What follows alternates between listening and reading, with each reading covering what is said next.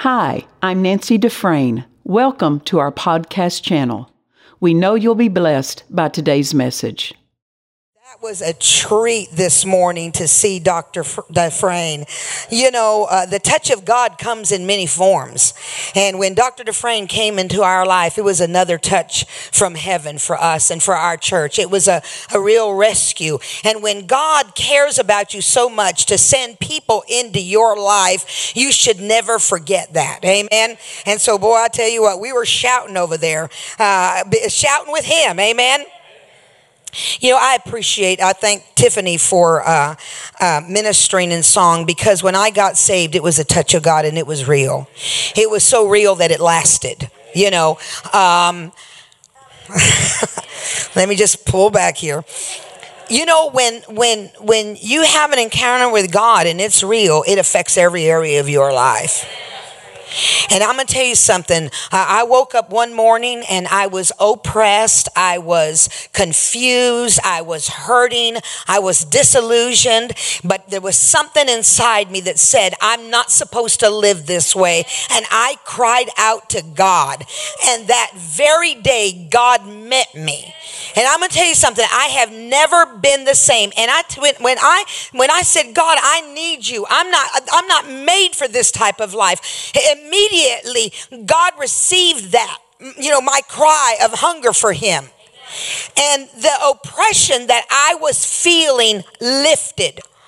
When Jesus comes in, honey, he floods you with joy. He floods you with peace. He floods you with an expecting hope of the future. That day, I knew that my future was going to be different. It was going to be bright. I was still in the same mess that I was in situationally around in the natural. But something happened on the inside of me, and I knew I'm coming out of this. And I'm never going back to this. Amen? That's what the touch of God will do.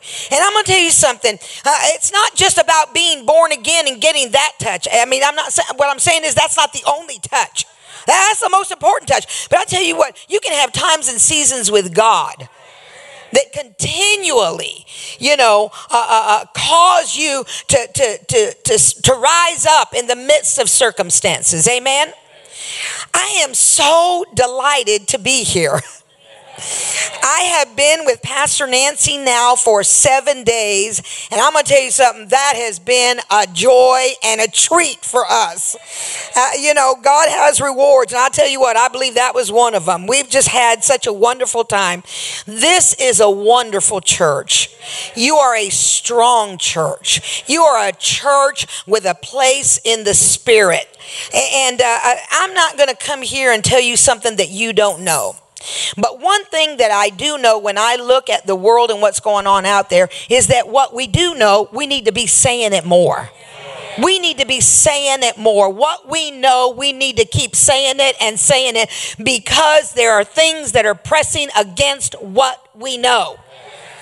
And that's what we have to understand. You know, sometimes I forget that my congregation doesn't know everything that I know. I forget that for all the years I've been ministering. Sometimes I think, well, they should know that. And then, you know, really, it's like God will remind me, when's the last time you preached on that? When's the last time that you shared about that? And, you know, really, it just reminds me that, you know, and then, you know, new people come in or people grow up, you know, and they got to hear what you know, what God's revealed to you. So like I said this morning, I'm not going to tell you something that you don't know, but it's important that we say it again and again and again. Amen? I'm so thankful for Dr. Dufresne's counsel. You know, he said, you know, when you're going to preach or teach, you got to wait on that gift. And he said, when you get in the presence of God, and this is what I love about Dr. Dufresne, he was just so down to earth, and he gave us such good instructions. He says, you know, when I go back to my room, he says, the main thing that I go back there is to get quiet so I can listen. He said, now, you know, sometimes I open up my Bible and I'll go over some scriptures or I'll turn Brother Hagin on, or he says, or I'll just start praying in the Spirit, you know, maybe even, you know, maybe take a little nap, just praying in the Spirit. He says, but the main thing is to hear from God, you got to be where it's quiet. But he said, but the first thing that comes up, that's what you go with. And I appreciate that, because sometimes your mind can try to tell you, well, no, you shouldn't do this, you shouldn't do that. But he taught us the first thing that comes up, that's what you go with when you get quiet with God. And I tell you what, you might not think that that's very valuable, but it's very valuable. That's how we learn how to extract from the spirit realm and follow God's directions and not the directions that come, the suggestions to our mind. So when I got alone with God, really, this is what came up. And then God just began to deal with me about it. So let me ask you a couple of questions. And you know what? I might not really even be talking to anybody here. I'm just going to give a disclaimer. Maybe I'm not talking to anybody here. But for sure, I know I'm talking to some of my congregation members, and they're going to be watching. So if none of these areas apply to you, they know who they are. But let me ask you a couple questions. Have you ever had to wait longer than you wanted to see something come to pass that God told you it was going to come to pass? Have you ever had to wait longer than you wanted to? Have things not worked out like you thought they were? Like you thought they would, as in the sequence. You know, God tells you, you're supposed to do something, and so you just figure it's going to happen like this. 1, 2, 3. And it doesn't happen like that. Does that ever happen to you?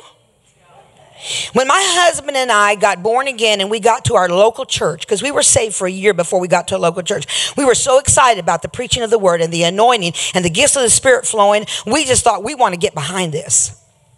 And church always has needs. And my husband always could make money. And it was almost as if, it came naturally to him. He could just make money. And he thought, I want to support the local church. So he thought that God was going to allow him to get into business and fund the gospel. And that's not where he's at. He's pastoring. So when we took steps to go out and do what we thought God wanted us to do, we had a lesson to learn. Because that was not where God wanted us. And so really we struggled in that place. Now God honored our faith and we learned some things. But it would have been better to find out what God wanted us to do instead of deciding what we wanted to do ourselves. Because it came naturally. Because it was easy. Because it was fun. What's not fun about making a lot of money and being generous? But that's not what God had planned. And in the years until my husband found out exactly what God had planned for him to do, it was a struggle and it was hard. So I know something about thinking something's going to happen. We thought, man, we got out into business. Overnight, we're going to be a success. We're going to be able to just funnel thousands and hundreds of thousands of dollars into the kingdom of God. This is going to be great. And we didn't have our faith developed for that, and it wasn't even the will of God. So you know what we did for 6 years? We struggled with no money. And we had never struggled with money in our entire lives, separate up from each other or together. Never had struggled like this. You get to the place, I just wanted to do something for you, God, and I don't have any money. I can't feed my children. I'm afraid they're going to repossess everything I have. Never been there? I got the t-shirt. I got the patent. Have you ever started in one direction only to find out that you had to change directions to follow the plan of God? If you could say yes to any one of those, then I'm talking to you. And these things need to be repeated. Go with me to Romans 4:20.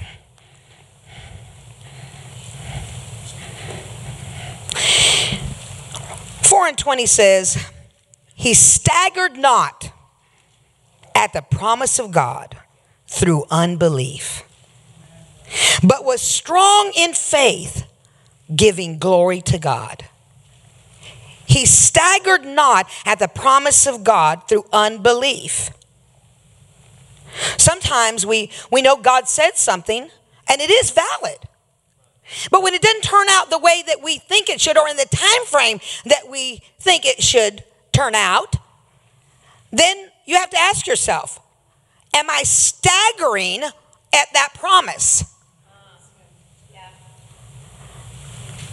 Am I wavering or doubting just because it hasn't happened in the time frame? Amen. And let's look at verse 19. And being not weak in faith, it's talking about Abraham. And being not weak in faith, he considered not his own body now dead when he was about 100 years old, neither yet the deadness of Sarah's womb. Being not weak in faith, which tells us that weak faith considers the circumstances. And if you're not weak in faith, then you don't consider the circumstances. Now, it doesn't mean that you don't see them, and it doesn't mean that they don't try to press on your feelings. You know, they try to press on that. But it's the decisions that you make when that's happening that determines if you have weak faith or not.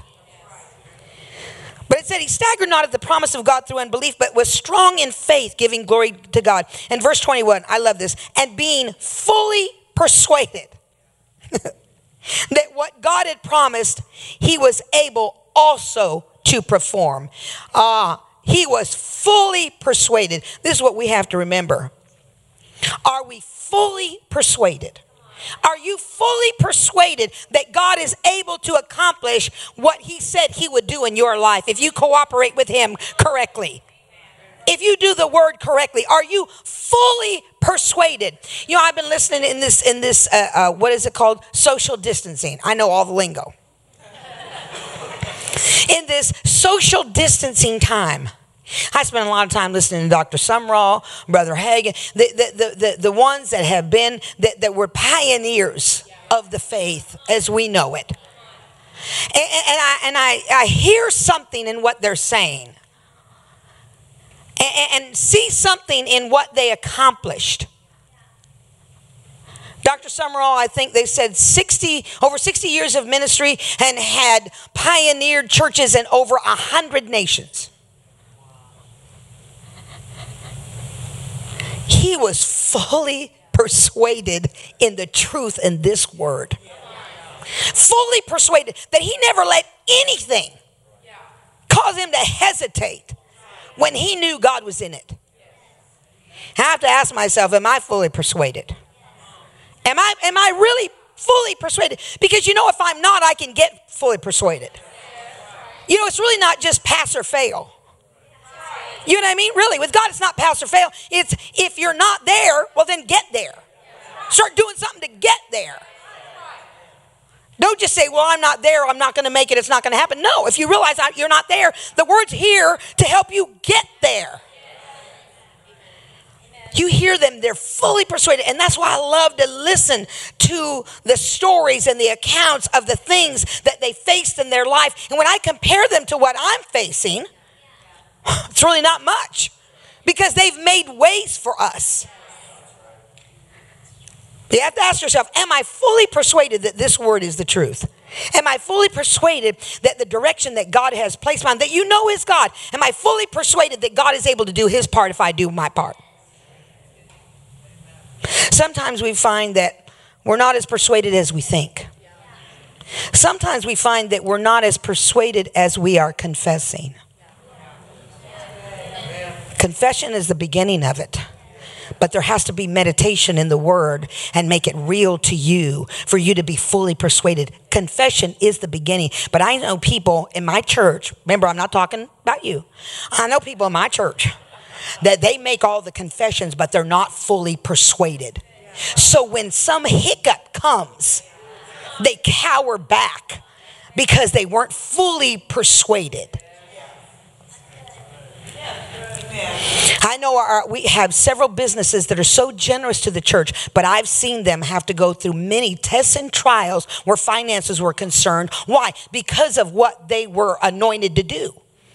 What God had laid on their heart. I mean, you're talking about the people that go above and beyond all the time.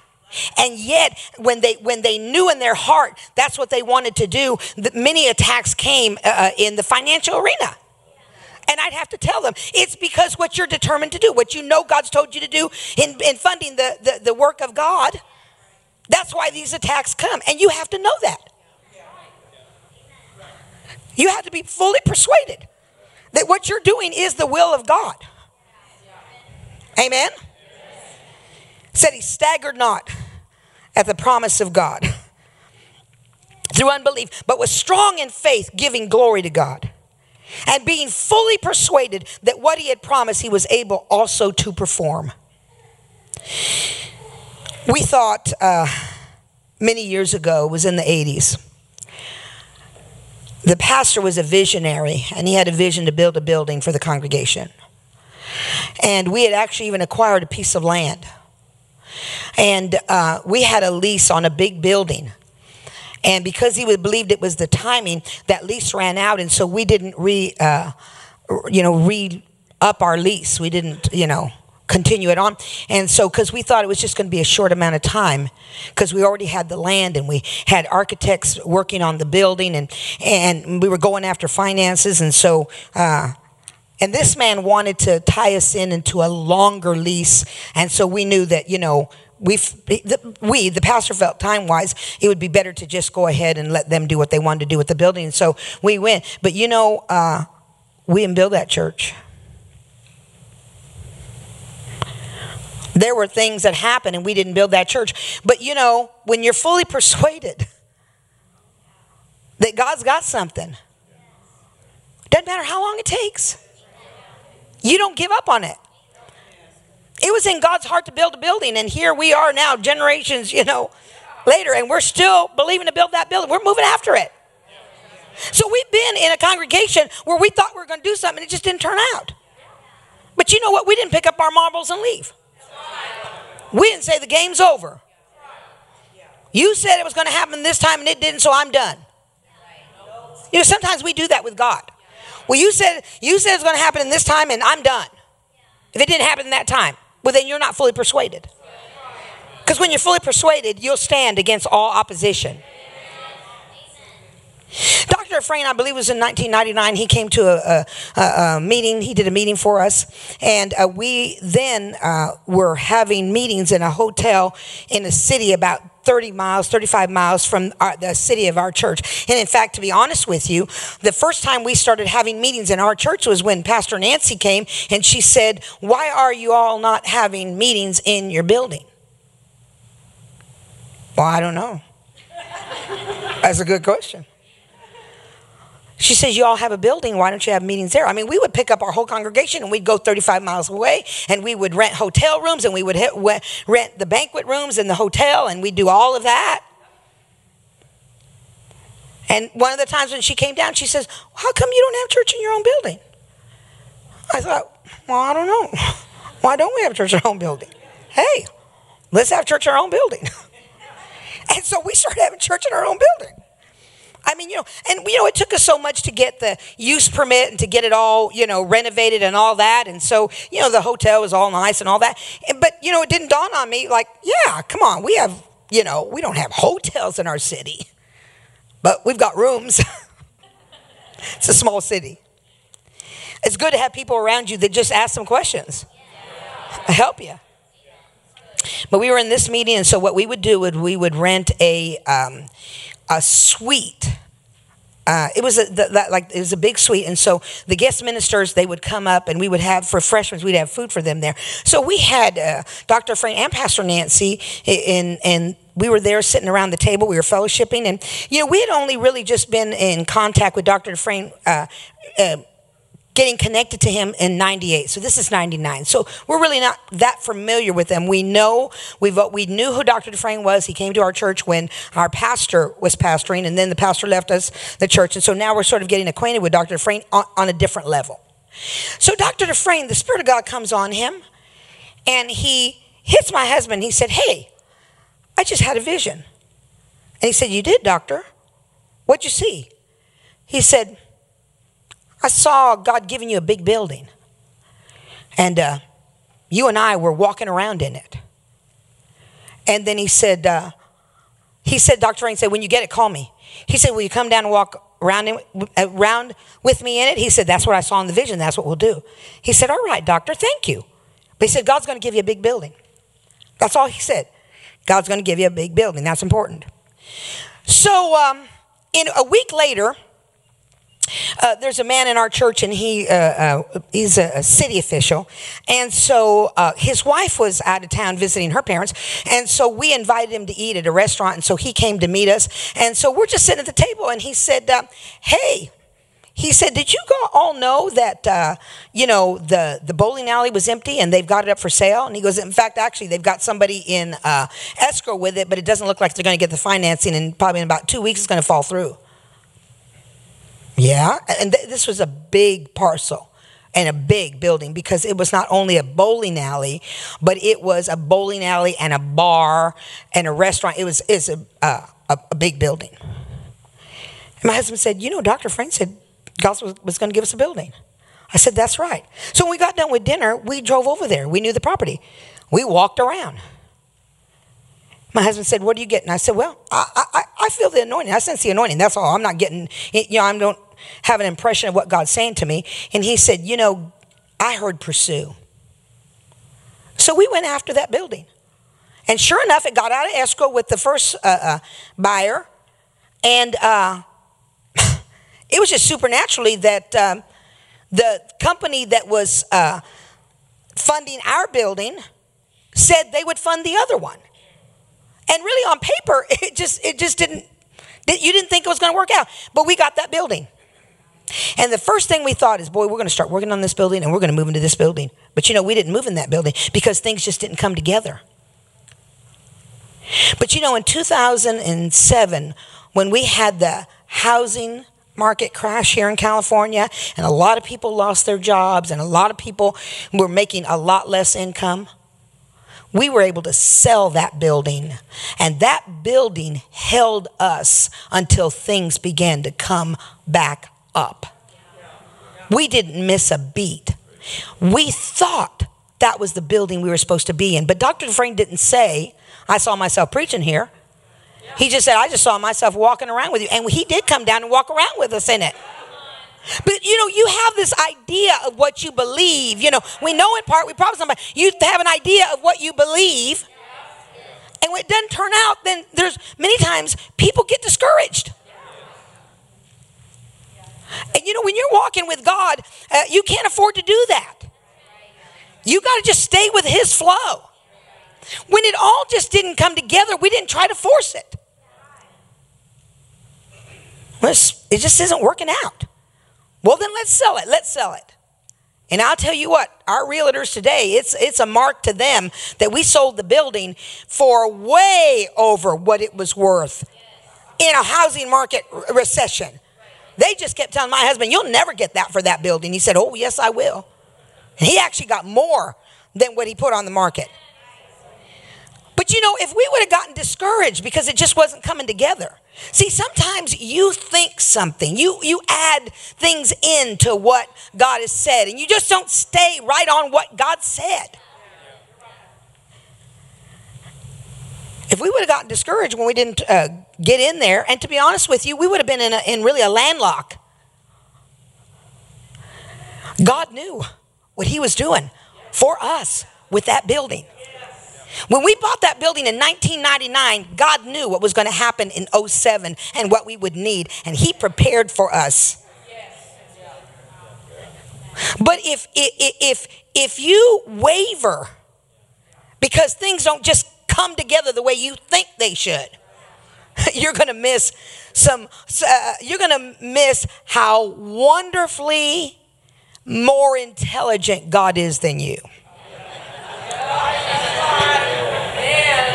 If we would have forced it to try to build that building, we'd have been suffering because it would not have met our needs. And yet when we got it, we did not know it was an investment. So we've been moving in one direction and then found out that we had to change our plan to really get in the flow of God. That's why you got to be fully persuaded that God's able to make come to pass what he said he would do. And we had to understand this. We couldn't add anything to it. Supernaturally, we acquired that building. From the time that Dr. Frank told us about it to the time that it was ours was 45 days. The prophet of God released a word out of heaven, and we grabbed hold of it, and we supernaturally had another building in 45 days that we were able to maintain financially until the time that we had to sell it. And we wouldn't have put it together like that, but God did. Amen. Go with me to Luke chapter 8.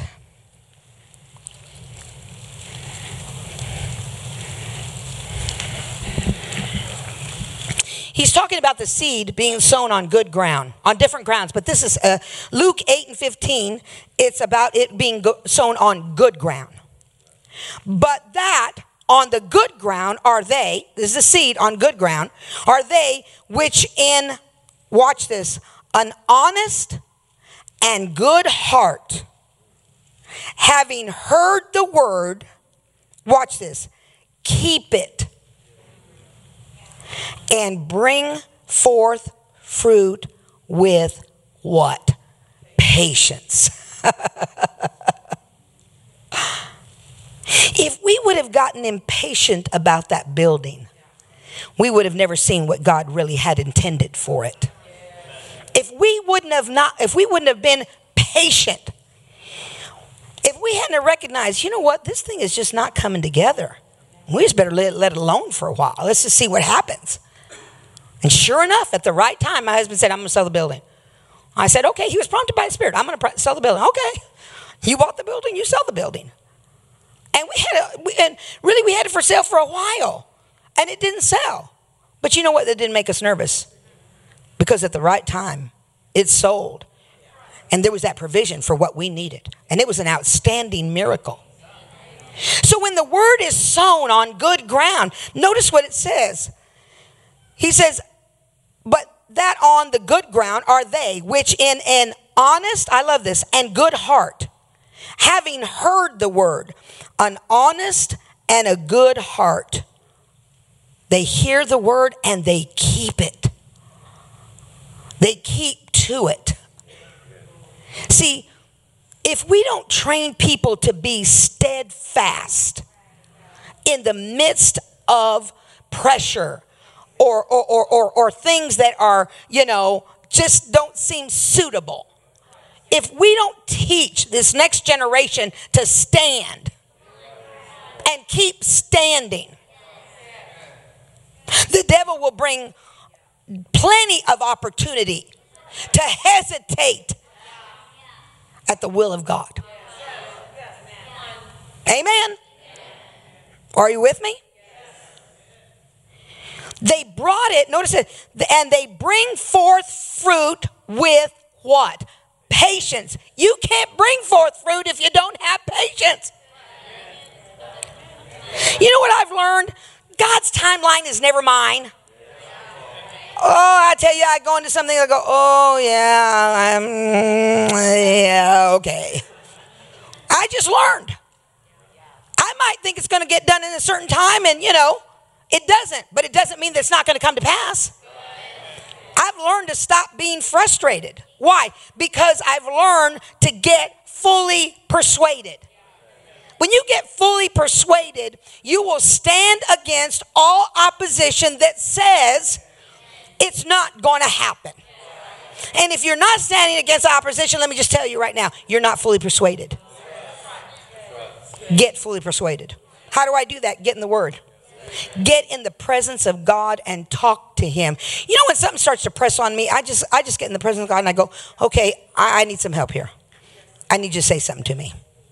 I just need you to say something. And when He says something, when He gives me a portion of a scripture, I know that's my answer. I don't let my head, I don't give my head that opportunity to run around like a squirrel. Yeah, we got a lot of squirrels on our property. A lot of squirrels.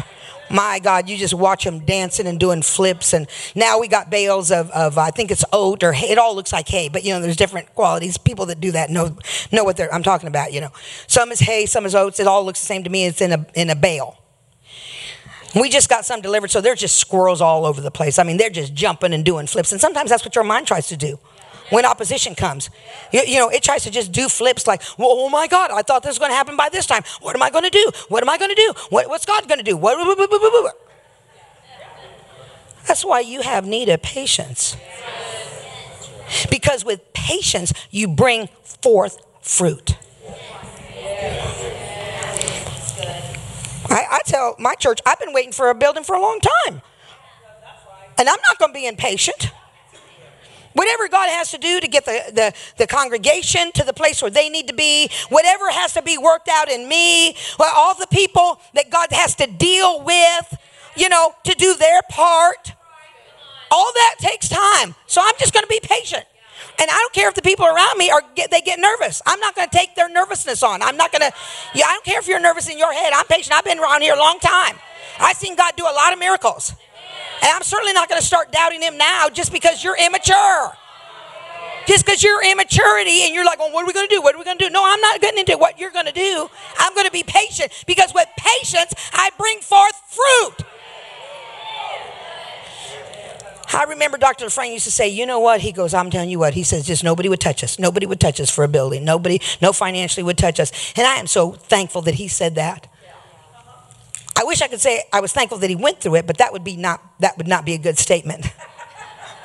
But if he wouldn't have ever gone through that and taught me that when every door says no, you still stick with God's yes. When every door says no, he didn't take no for an answer. And we're rejoicing in a building that he saw in the realm of the spirit because he knocked on door and knocked on door and knocked on door. And nobody take me, nobody take me, nobody take me. And I'm glad that he didn't keep that to himself. I'm glad that in a private setting he would say, well, I just tell you, nobody would take me. And finally, I found a way. I don't care what the way is. You know, some people go, well, why doesn't God just drop a dump truck of money on us? Because that's just not the way it works. We have all these immature ideas of how God has to do things. Maturity knows God's got to work on people as well as he's working on you. Because while God's working things out for you, he's working things in you. That's why we need patience.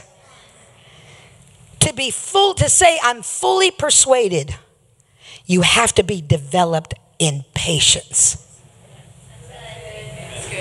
To say I'm fully persuaded, I have to be developed in patience. I'm not going to get nervous when things don't work out the way my mind thinks that they should go or the way someone else thinks they should go. Amen. They brought forth with patience. Now, and let me tell you what one of the definitions is for patience. Cheerful or hopeful endurance. If you're not cheerful in your endurance, you're not patient. If you're not hopeful in that waiting period, you're not in patience. And patience doesn't mean you being inactive. You're active with your faith. But patience, Bible patience, is hopeful, cheerful or hopeful endurance, constancy, patient continuance, or waiting. I am cheerful and hopeful in my waiting. I have an expectancy in me, even though I'm waiting. And without that, you cannot say that you're fully persuaded. Amen. Now, let's go to Luke 21:19.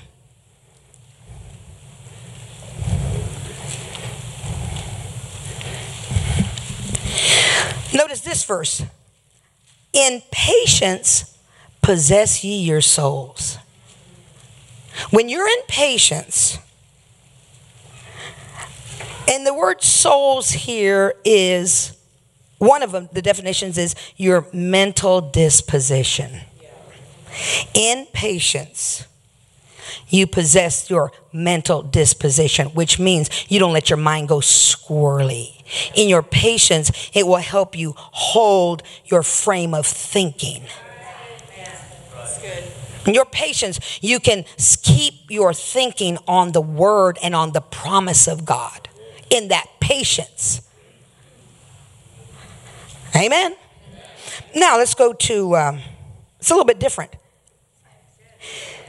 Last year, December, I was going into the office with my daughter, and I was just looking out. You know, it's a beautiful valley when you see all the orchards and everything. And I'm just looking out, and I said, God, what does 2020 hold? And I just right up out of my spirit. It was just so soft. It's like almost like you could ignore it. I heard change. And then, my mind thought, could presume a lot of things to happen that would bring change. And really, I thought it was more about me. Of course, it has been changed for me. But boy, when we got into this, having to, a stay-at-home order and all of that, and I had to go down and I had to start preaching to a camera to my congregation, which that's not what I'm used to. And I mean, it was a big change. And at first, I was telling my congregation, at first it was like I would dread it, because it's just not the same when you don't, the dynamics of, talking to people, you know what I mean?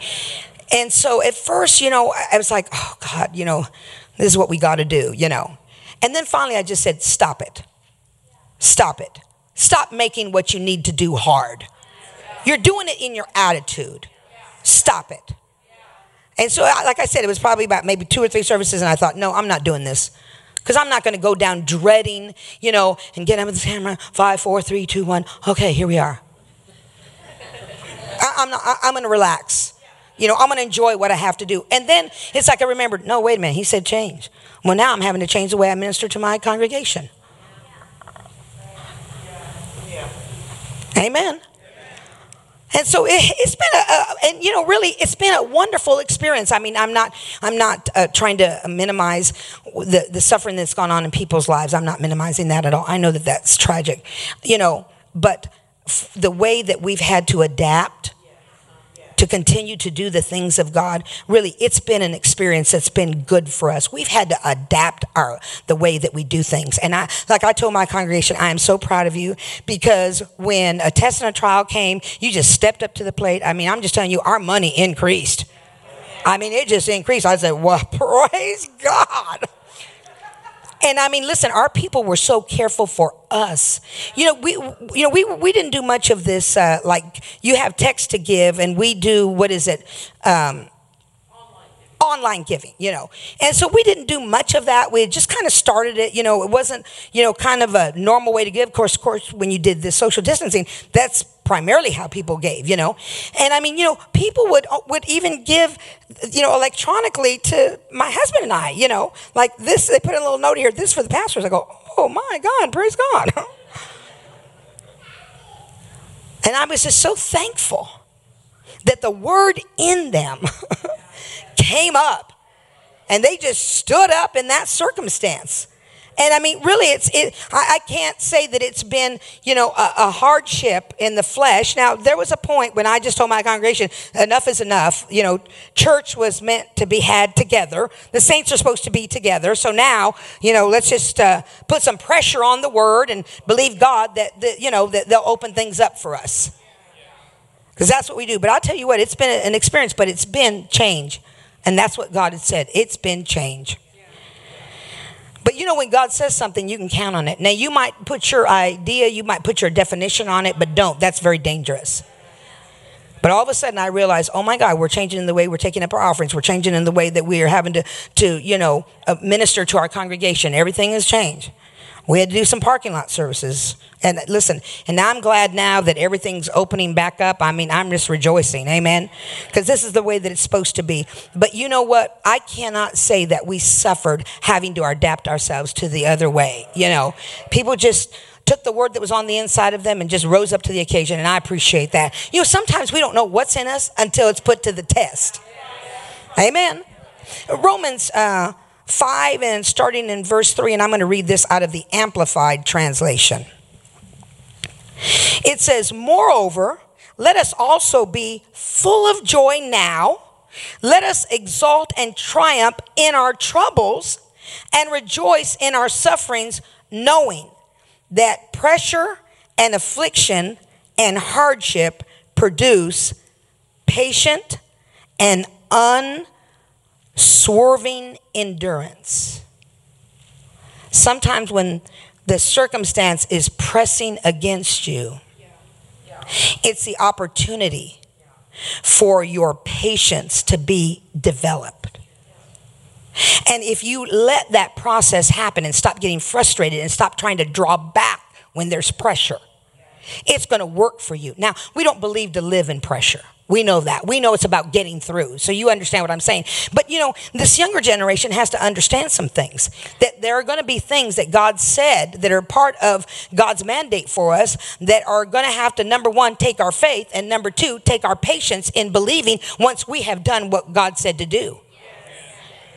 And if we don't tell them that there are going to be times, and it's not a shame, it's not a time of shame when you got to stand against some things. In fact, it works something good in you. It works something out in you. Amen. Now, we know we've already got the victory. You understand? I'm not saying anything different than what we know. We know we've got the victory. But I'm going to tell you something. You're going to have to learn how to be fully persuaded that you can rejoice even when it looks like in the natural there's no way. Because in Romans where we were, just a few verses ahead, it said, Abraham, didn't consider his body. He didn't consider his wife's body. He looked past all those natural things and trusted that God was able to do what he said he would do. And you and I need to develop our faith and understand that in developing our faith, we're going to have to walk in some patience. Let patience, and we'll get to it, let patience have her perfect work in you. Amen? But it says, moreover, let us be full of joy now. Let us exalt and triumph in our troubles and rejoice in our sufferings, knowing that pressure and affliction and hardship produce patient and unswerving endurance. That's what they produce. It produces endurance. Everybody is okay with endurance except when it comes to things of God. I know people that go to the gym and they're okay to press weights, right? How many of you know that there's some pressure there you got to do? Why? Because you want to build that. You want to build that lump. You know what I'm talking? You want to go, hey. What do my grandkids go? They go, Grandma, they flex their chest and put their arms out how muscled they are. But they didn't get that just laying around.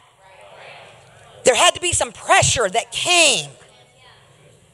And so in different times and seasons, there will be things that will put pressure on us. But that's not a time of shame. And don't get me wrong, we're not caving into it. We just understand I'm going to have joy in this time. Because endurance is being worked out in me. Why? Because I'm going to keep my eye on what God said. And I'm going to continue to believe that what he said is going to come to pass no matter what the circumstances say.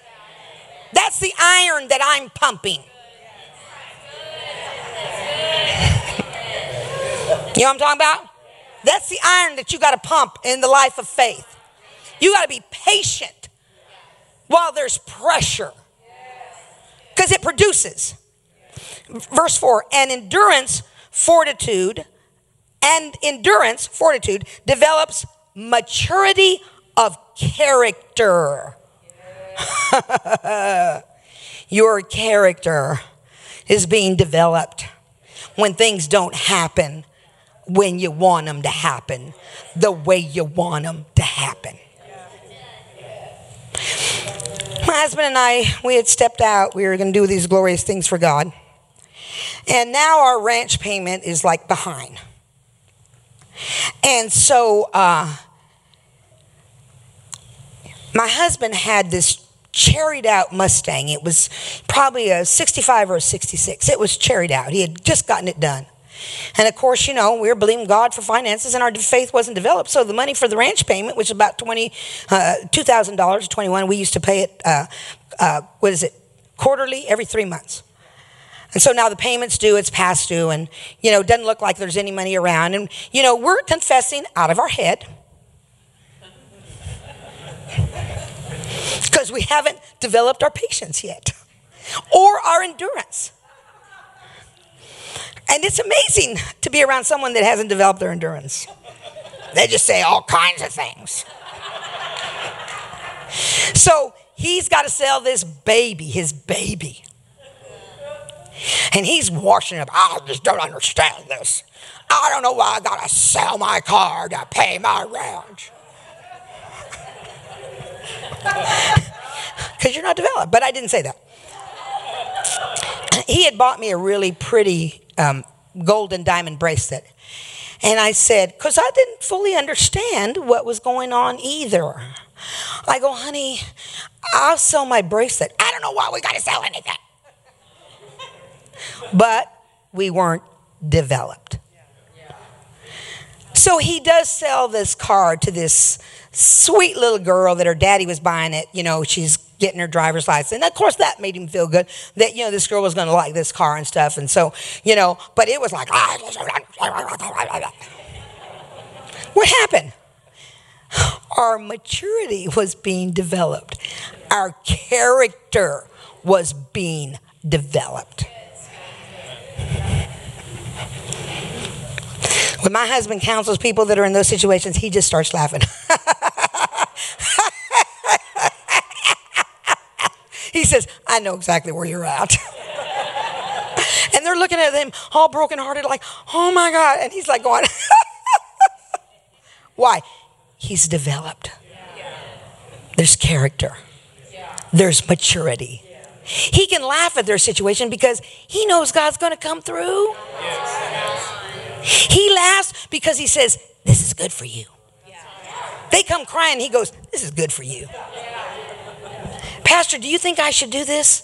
You think I should buy this house? Yeah, buy that house. I go, honey. He goes, honey, when they get in that, he goes, listen, it's only a house. It'll be good for them. They're going to find out what using their faith really is. I go, okay. I might have told him no. But he just starts laughing. Why? Because he remembers what he had to go through and what he had to learn in that. And it wasn't until we got fully persuaded on the word, and it wasn't until we changed what we were doing to qualify how the word, to be in joy, to not be upset, to be waiting hopefully and confidently, that God was going to do his part once we had done our part. And it didn't matter how long it took God to do his part. We just needed to make sure that we had done our part. And see, these things have to be taught. Because if not, there's going to be a whole nother generation that are going to be very discouraged when things don't work out the way they think they're supposed to work out. Because they've listened to people that have gone through some things. And they think, well, if I just do exactly what God says, it's all going to be rosy. No, there's going to be opposition. Why? Because there's a devil that doesn't want you to have the promise. And he's going to be working against you. Plus, you got to get in you what needs to be in you. You need to be fully persuaded. And it takes this. And don't get me wrong, I'm not glorifying trouble. I'm not glorifying hard things. We don't stay there. But I'm going to tell you something. If you don't get fully persuaded, you're going to be in a hard place longer than God wants you to. You should have got out of that a long time ago. But you wouldn't knuckle down and say, this is the truth, and I'm going to get this truth on the inside of me, and I'm going to get this flesh dealt with, and I'm going to stop letting them squirrels do somersaults in my head. Why hasn't this happened? Why hasn't this happened? I should be, my husband found himself without any money over 50. You should have heard that conversation. When this man was working 2 jobs, probably at about 13 or 16, he always had money because he was working all the time. And now he got into this God stuff. And I'm 50 years old and nobody will hire me because I'm overqualified. Oh, you should have heard that conversation. That was beautiful. Except if you heard it, there might have had to been some bleeps. Not because my husband wasn't a cursor. You know what I mean? There was just so much doubt and unbelief in there. Guys he never really cussed, you know. But there was just so much doubt and unbelief. You're going to have to go, boop, boop, boop, boop, boop, boop. You know how sometimes on TV they kind of like mask the mouth or something, you know? Sometimes he just get diarrhea of the mouth. Now, he was not like that often, but I tell you, when he had his fill, it's like, I'm 50 and I can't find a job anywhere and I just did this. We have our moments. That's why when someone else is going through it, he just go.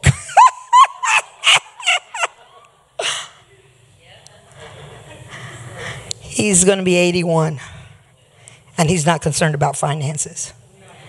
But when he thought he should be retiring, he had this old plan before he was saved. Oh man, I'm going to do this, I'm going to do that, I'm going to buy apartments, I'm going to do this and that. I'm going to be retired by the time I'm such and such. I'm going to go out fishing, I'm going to go out in the river fishing. This was his plan before he was saved. So by the time he's 50, the devil's saying, remember before you were saved and you said you were going to do this and you were going to do that, and now look at you now. You're 50 years old and you can't even get a job at 7-Eleven. You can't even get a job, flipping hamburgers at McDonald's. And listen, he comes from a different era. A man's man.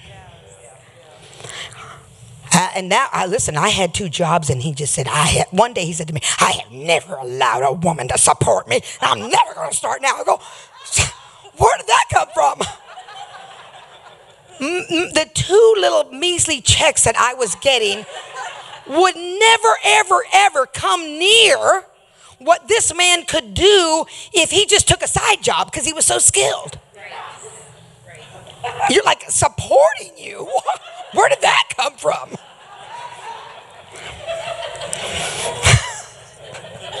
We had some fun. But what was it? The devil was just playing.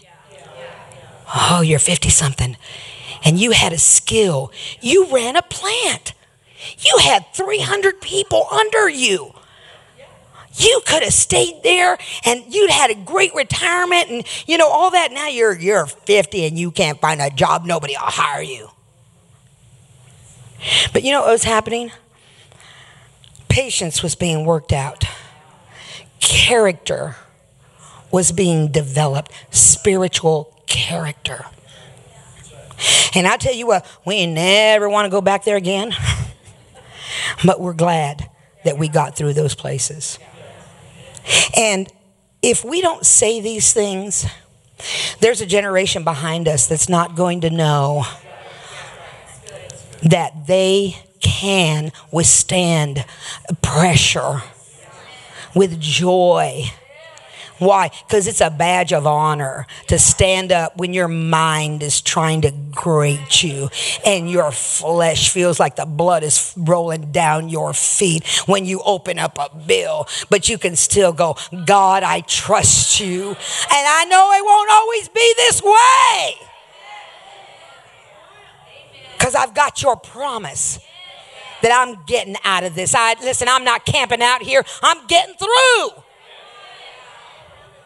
But in all that, we learn patience. He says, an endurance, fortitude develops maturity of character, approved faith, and tried integrity. And character of this sort produces the habit of joyful and confident hope of eternal salvation. Now, salvation is everything. But it produces what? Joyful and confident hope. Being fully persuaded. Being fully persuaded. He staggered not at the promise of God through unbelief.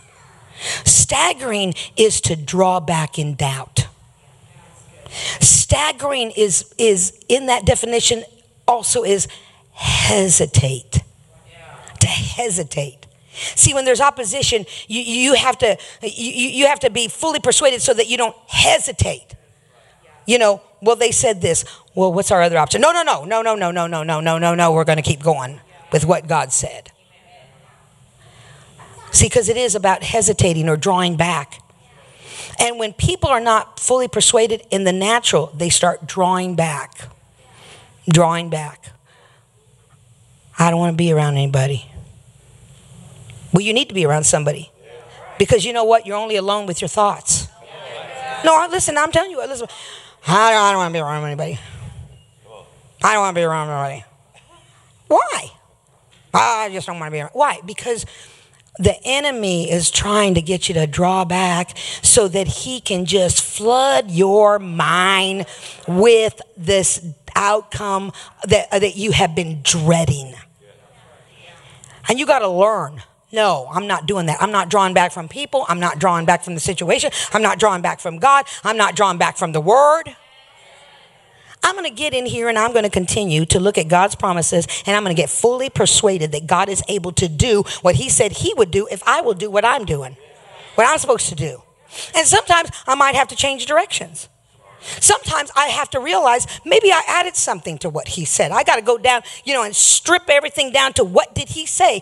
Dr. Frayne, he said, God's going to give you a building, big building, we're going to walk through it. He didn't say you're going to put a church there. God knew what he was doing, even if we didn't.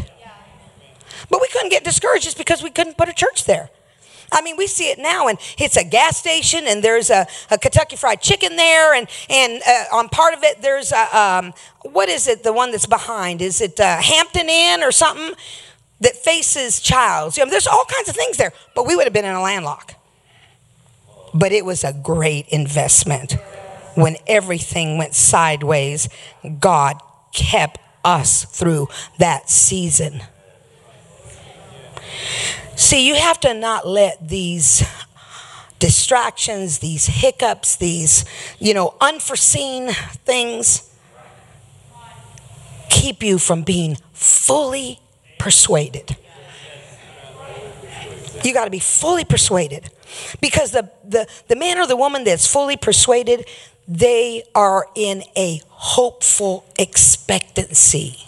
They are joyful. My husband had to have quite a few talks with God before he got fully persuaded. But I thank God, because he went to God. And God is what was the strength of his life through that. And he realized, I got to do things different. We both realized it. In our own way, we were having the same battle. We were just dealing with it differently. But both of us were under that pressure. And many times we tried to take it out on each other. Why'd you look at me like that? What? I didn't look at you anyway. Well, why didn't you look at me? Immaturity. And you know what? We had to grow up. We had to grow up under that pressure and just say, you know what? This isn't getting us anywhere. Do we want our bills paid, or do we just want to fuss with each other? Do we want to be in faith and see the promise, or do we just want to fuss with each other? Well, let's just get all this taken care of. And then, we learned how to get into agreement. We learned how to get into agreement. We had a need, boy. I'll tell you what, we had to grab hand. Honey, the rent is due Friday. This is Wednesday. We don't have a dime in the bank. All right, let's get into agreement that we get some business in. All right, we just grab hands, we get into agreement. Father, we thank you that money's going to be there when we need it. And it is amazing how when you start doing what the word says, how it starts turning around. And we begin to learn. But you have to understand that to see the promise of God fulfilled, we have to be fully persuaded. We can't ignore those verses in the scripture. And being fully persuaded isn't just a confession. Confession is a part of it. And for some people, they're not confessing enough because they're not fully persuaded. When you're fully persuaded, that's what's coming out of your mouth all the time. But I'm talking about people that will mimic what they hear, but they don't have it in their heart. So then they get disillusioned when things don't go the way that they expected them to go. And then, of course, they start blaming God, and then blaming God, they start blaming people. And then they blame the church. Matthew Henry says about verse 20, Romans 4:20, about being fully persuaded. It says, where he said he staggered not. He said, unbelief is at the bottom of all our staggerings at God's promises. Unbelief is at the bottom of all staggerings. So when I hear a report and it tries to shake me a little bit, it tries to get me to take just a step back, I go, that's unbelief, baby. That's unbelief. No. And I just begin to declare more, and I begin to rehearse what God has said, because I got to get that out. But it's your unbelief that causes you to stagger at the promise of God. That's why I'm so thankful for these generals. Dr. Dufresne was a man that just did not take no for an answer. He made things happen. And for us, we were so grateful to be with a man that stood against opposition, and we saw the fruit that he produced. We're in a building. I mean, when we first had mentoring class, we were in one of the side rooms. We were so excited. We were excited as if this was our own building. Why? Because we saw the testimonies of when the enemy would try to tell him he's on a piece of ground and there's tumbleweeds. And he said the wind was blowing and the tumbleweeds, it sounded like they were saying, stupid, stupid, stupid. And he said, and then, he's going to defy that. He said, I called somebody, get the bush hog over here and cut these things down. And I can't tell you how many times when something is going to try to defy the promise of God to me that I remember, no, I'm going to get a bush hog and I'm going to cut this thing down. I'm going to cut it down with my believing. I'm going to cut it down with my aggressiveness to keep going forward. See, those testimonies they're gold to me. Because this is what God reminds me of when some opposition comes and I thought that I didn't expect or something slowed down. I hear what Dr. Dufresne would say in my ear. I hear that testimony and I go, oh, no. I was around him too long to, act like a lily. Remember I say, bunch of lilies. I'm not going to be a lily. I'm just going to keep moving forward. These things need to be said. So many verses I have here, and I don't think I'm going to have time for all of them. I'm trying to watch it. But can I just, see, there's my alarm here. Let me just give you, where was I? Romans 5, 3, and 4. Let me just give you these. Romans 8:25. Hebrews 6:12. All of these are about patience. Having patience in the promise. Hebrews 10:36, and I will end with this verse right here. Hebrews 10 and 36.